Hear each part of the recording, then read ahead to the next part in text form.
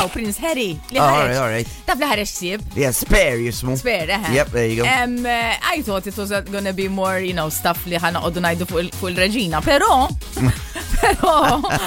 apparently there's like spicy bits, eh? Bistej, Per eżempju, għadni ma qrajtu Zom, għaxina kiel breakfast spice bits rigward il-reġina. Yeah, xkont rigward intella. Harry. Apparently there's this silly story li darba kellu ċertu parti tal-anatomija tiegħu kella forsi xi xejn ta' irritation u ħabiba tiegħu qaltlu poġġi dal-krim, qaltlu mbord. Il-pizzella.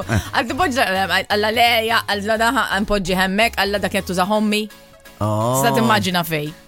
Anyway, and then apparently konvinċitu apparently says xin fetaħ il-xismu xammer riħa fakritu fommu and he was very happy to do it. Oh man.